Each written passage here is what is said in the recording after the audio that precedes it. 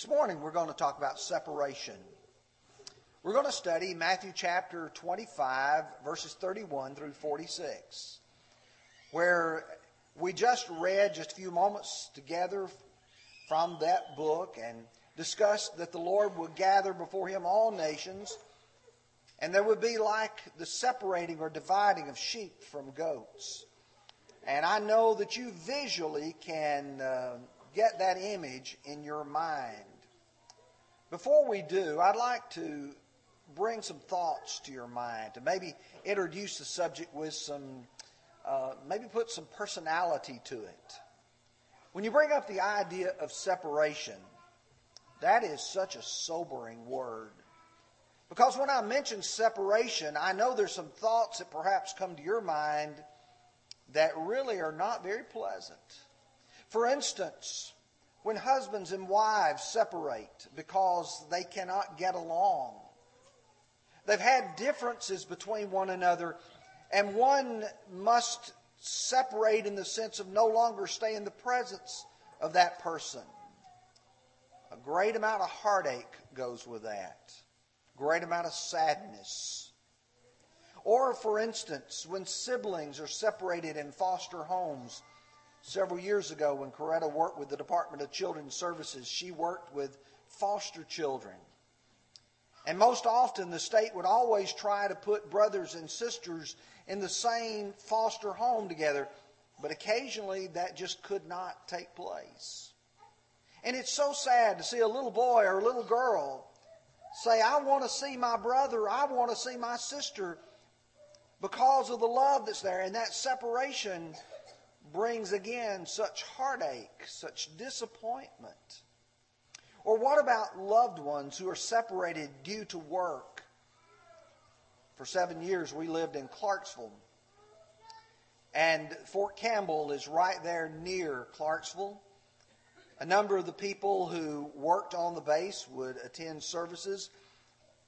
And you saw people as they were deployed, they went into foreign areas.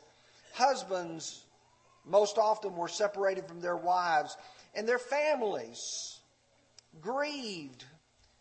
And you know that when the joining together takes place, that there's such joy and enthusiasm when someone comes back from a deployment to war or other things. But now I want to be sober with you for just a moment about a spiritual separation. The truth is that when the Lord does this separation at the end of time, it will be permanent.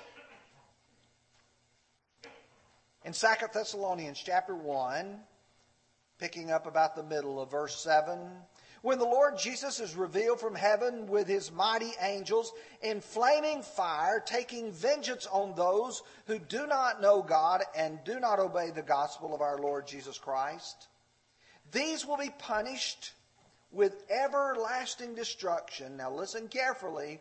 From the presence of the Lord and from the glory of His power.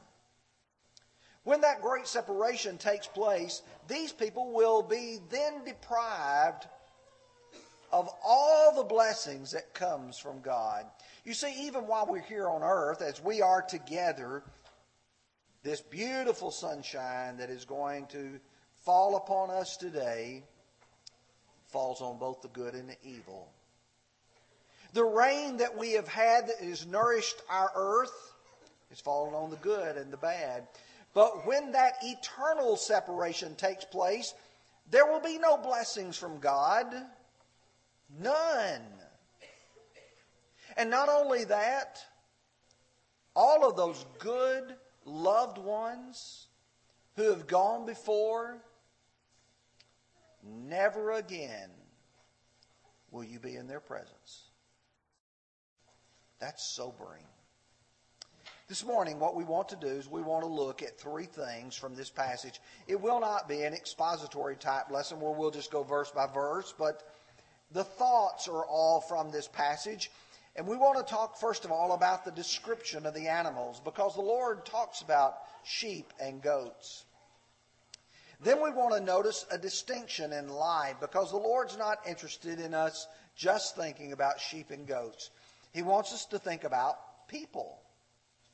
And then finally, to look at the division that takes place at judgment. So if you've got your Bibles, let's begin now as we start with regards to studying about these animals. And when you look at it, the Bible has a lot to say about sheep and goats.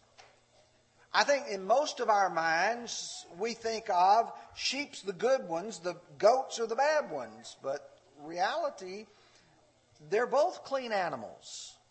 They both could be eaten and sacrificed. It wasn't as if a sheep was good to eat and good to sacrifice and a goat wasn't. They both were. For instance, in Deuteronomy chapter 14, verses 4 and 5, these are the animals which you may eat: the ox, the sheep, the goat, the deer, the gazelle, the roe deer, the wild goat, the mountain goat, the antelope, and the mountain sheep. You'll see there's both of them that are listed there. In Exodus chapter 12 and verse 5, as he gives the sacrificing, and your lamb shall be without blemish, a male from the first year, you may take it from the sheep or from the goats. So you don't think immediately that all goats are bad. But I will tell you that characteristically, those that were sheep were considered to be of the white, and we'll see that illustrated. And those who were of the goats were generally of the black or speckled, dark. And so for that reason, you would see a distinction between them.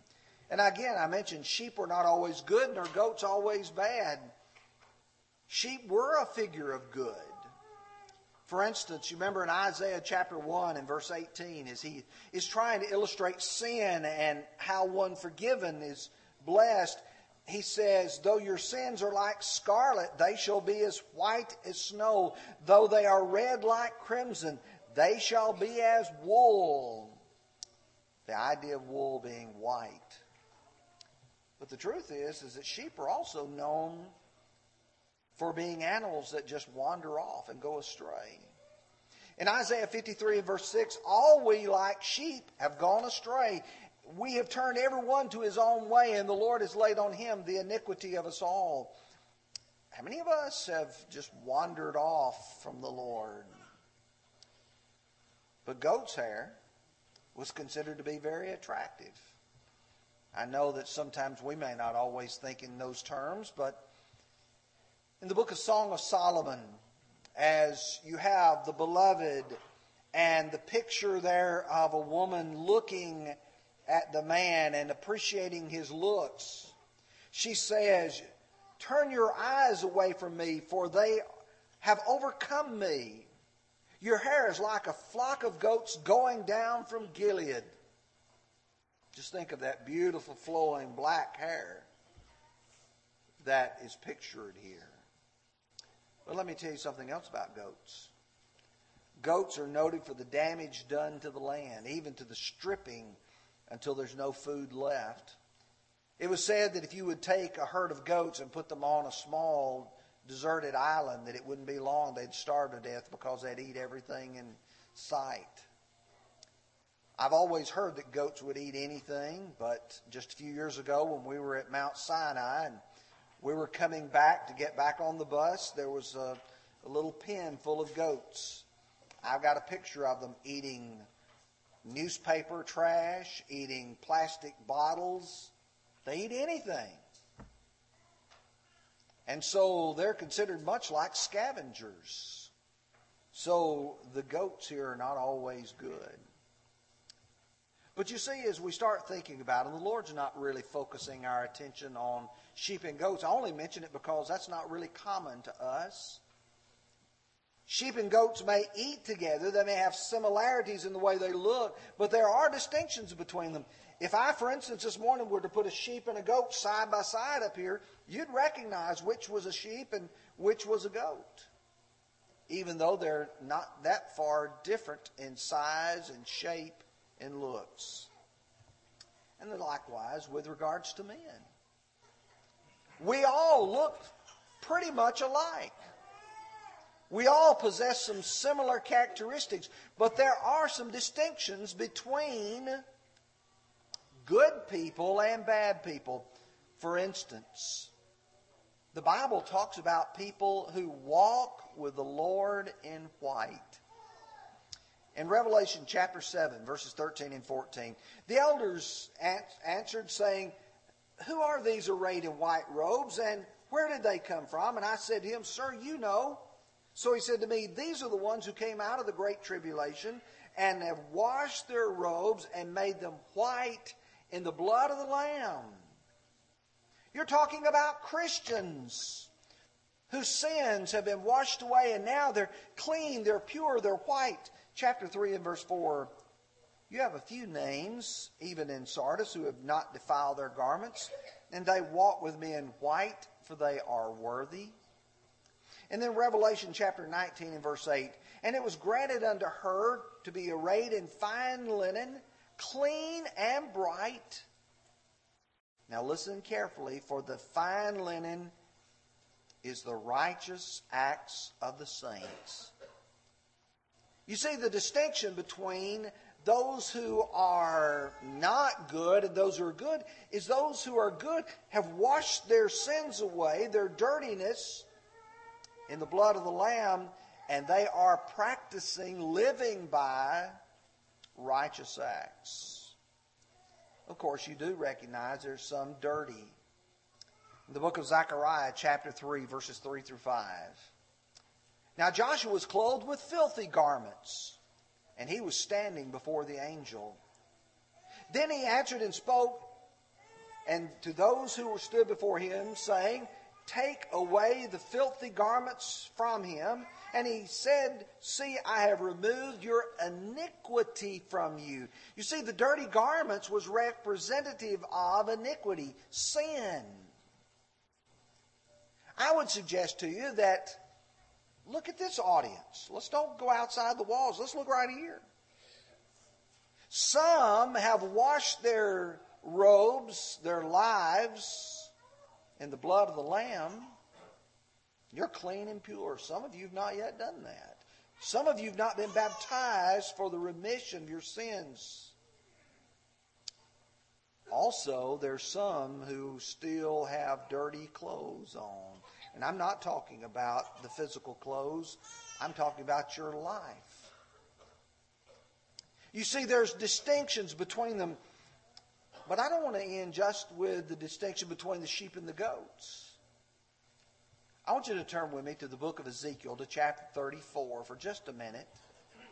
I can't spend a long time here. I'd love to spend a lot of time talking about this whole chapter, because in the beginning of the chapter, he talks about the shepherds that had led the children of Israel to the situation they were in. And God condemns those shepherds because they were feeding themselves and not feeding the sheep, and they were not going and bringing back what had wandered off and what had been stolen and what had been hurt. But then when you get to the end of the chapter, he says, okay, now I want to look at you sheep. And he says there's even a distinction between sheep. Notice with me verses 17 and following. "And as for you, O my flock, thus says the Lord God, behold, I shall judge between sheep and sheep, and between rams and goats. Is it too little for you that you have eaten up the pasture, that you must tread down with your feet the residue of the pasture? And have drunk of the clear waters, that you must foul the residue with your feet? And as for my flock, they eat what you have trampled with your feet, and they drink what you have fouled with your feet. Therefore, thus says the Lord God to them, behold, I myself shall judge between the fat sheep and the lean sheep. Therefore, thus says the Lord God to them, behold, myself, I will judge between the fat and the lean sheep, because you have pushed with your side and shoulder, butted all the weak ones with your horns, and scattered them abroad. Therefore, I will save my flock, and they shall no longer be prey, and I will judge between sheep and sheep." Now, folks, for just a moment, I want to make a point. That even of the sheep, God says, I am going to make a distinction. Some were good sheep.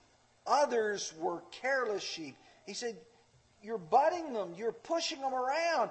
And when you eat, you're trampling down their food. And when you get in the clean water, your dirty feet are fouling the water for the others. You see, as you think about the animals and you make the comparisons to us, there's some Christians, some people who are sheep, who are not acting like good sheep. Some evidently think they can fool others. Jesus in Matthew chapter 7 and verse 15 pointed out that some were pretending to be sheep. He said, "Beware of false prophets who come to you in sheep's clothing, but inwardly they are ravenous wolves." They're not real sheep. They're just pretending to be sheep. But the Lord knows. He's the great shepherd. And here's a characteristic of real shepherds. They know their flock, and their flock knows them. In John 10, verse 14, verse 27, Jesus says, "I am the good shepherd, and I know my sheep, and I am known by my own." Verse 27, "My sheep hear my voice, and I know them, and they follow me." But one should not think that they can live like a goat and be counted as a sheep. And I'm afraid there's a lot of people who think that I can fool everybody, including the Lord. But if you go to Matthew chapter 7, beginning with verse 21, "Not everyone who says to me, 'Lord, Lord,' shall enter the kingdom of my heaven, but he who does the will of my Father in heaven. Many will say to me in that day, 'Lord, Lord, have we not prophesied in your name, cast out demons in your name, done many wonders in your name?' And then I will declare to them, 'I never knew you. Depart from me, you who practice lawlessness.'" Now, let's talk about the divisions in judgment. This is really now where we turn and we focus on the text. Because at the judgment, the Lord is going to divide the righteous from the wicked, just like a shepherd divides the sheep from the goats. And when you go to 2 Corinthians 5 and verse 10, "For we all must appear before the judgment seat of Christ." Every one of us are going to pass by, and it's going to be as if the Lord were saying, "Okay, you're a sheep, and you're a goat, and you're a sheep, and you're a goat." And everybody's determination is going to be fair. Because the Lord is going to judge between whether you and I have done good or bad. John 5, verse 28 and 29. "Do not marvel at this, for the hour is coming in which all that are in the tombs or the graves will hear his voice and come forth. Those who have done good to the resurrection of life, those who have done evil to the resurrection of condemnation." When you get to the book of Revelation, chapter 20, there is the picture of the judgment scene as well. And John's vision is a great white throne. "I saw the great white throne and him who sat upon it, from whose face the heaven and the earth fled away, and there was found no place for them. And I saw the dead, the small and the great, standing before God, and the books were opened, and another book was opened, which is the book of life. And the dead were judged according to their works by the things written in the books. The dead gave up the dead who were in it. Death and Hades gave up the dead who were in them. And they were judged, each one according to his works. Then death and Hades were cast into the lake of fire. This is the second death. And if any was not found written in the book of life, was cast into the lake of fire." You see the division that takes place at judgment. But now I want you to focus on the text there. Because you have service and sentences. What did people do, and what sentence did they receive? In both instances, in this passage, the separation was based upon services rendered or not. For instance, if you'll go with me to Matthew chapter 25, let's look at verses 35 through 40, and then we're going to look at verses 42 through 45. "For I was hungry, and you gave me food. I was thirsty, and you gave me drink. I was a stranger, and you took me in. I was naked, and you clothed me. I was sick, and you visited me. I was in prison, and you came to me. Then the righteous will answer him, saying, Lord, when did we see you hungry and feed you, thirsty and give you drink? When did we see you a stranger and take you in, naked and clothe you? Or when did we see you sick and in prison and come to you? And the king will answer and say to them, Assuredly I say to you, inasmuch as you did it to one of the least of these my brethren, you did it unto me. You see, the Lord says, look at what you have done. They didn't realize they were doing it for their brethren. And in doing it for them, they were doing it for the Lord. Just a cup of cold water. But you drop down with me to verse 42. And to the others he says, For I was hungry and you gave me no food. I was thirsty and you gave me no drink. I was a stranger and you did not take me in. Naked and you did not clothe me. Sick and in prison and you did not visit me. Then they will also answer him, saying, Lord, when did we see you hungry, thirsty, a stranger, naked, or sick, or in prison, and did not minister to you? Then he will say to them, Assuredly I say to you, inasmuch as you did not do it to one of the least of these, you did not do it to me.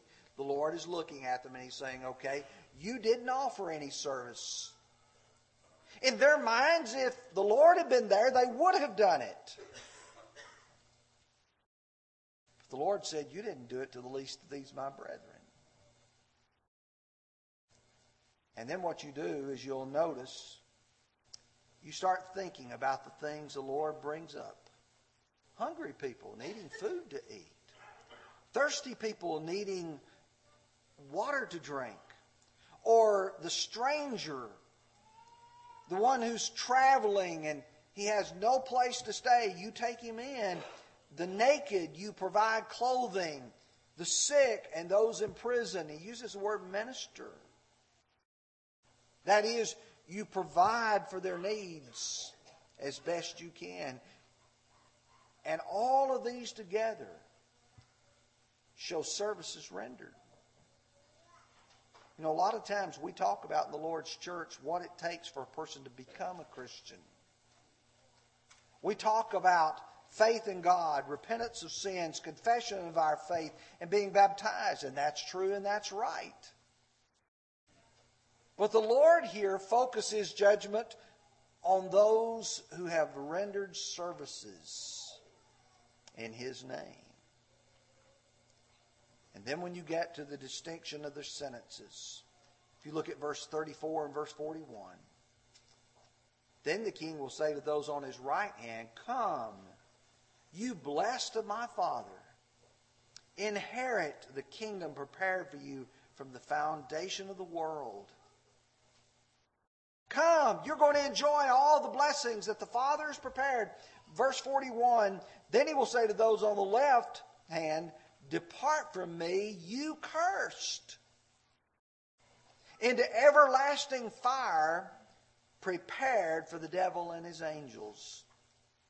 I want you to notice there's some common words and some distinctive words. Right hand, left hand. Come and depart, the distinction there. And then he talks about places prepared. Heaven is prepared for those who are righteous. Hell is prepared for those who are not. You've got to realize the profound significance of that word separation. The permanence of it. With whom do you intend to spend eternity? God and the good and faithful, or the devil and all the wicked of his age? When I think about opportunities at the end of the sermon, my mind goes to the point is, now here's the opportunity for somebody who's listened to this lesson and it's pricked their heart and they say, I've got to do something. I want to use an illustration from Exodus 32:26. Moses come back down off the mountain. And there was sin in the camp. And he wanted the people to understand they had to make a choice. They had to make a stand. Here's what it says. And Moses stood at the entrance of the camp and said, "Whoever's on the Lord's side, come to me." And all the sons of Levi gathered themselves together to him. Let me ask you a question. Whose side are you on? Are you on the side of the goats, those on the left, those that are going to burn eternally? Or are you on the side of the sheep? And do you plan to spend eternity with God? Right now, you have a choice. And if you want to make the right choice, that's what this invitation song is for. You can come forward, have a seat on the front pew. If you need to become a Christian, we'll baptize you in just a few minutes. If you're a child of God struggling with sin in your life and you want the prayers of this congregation, we'll pray with you. Would you come while we stand and sing?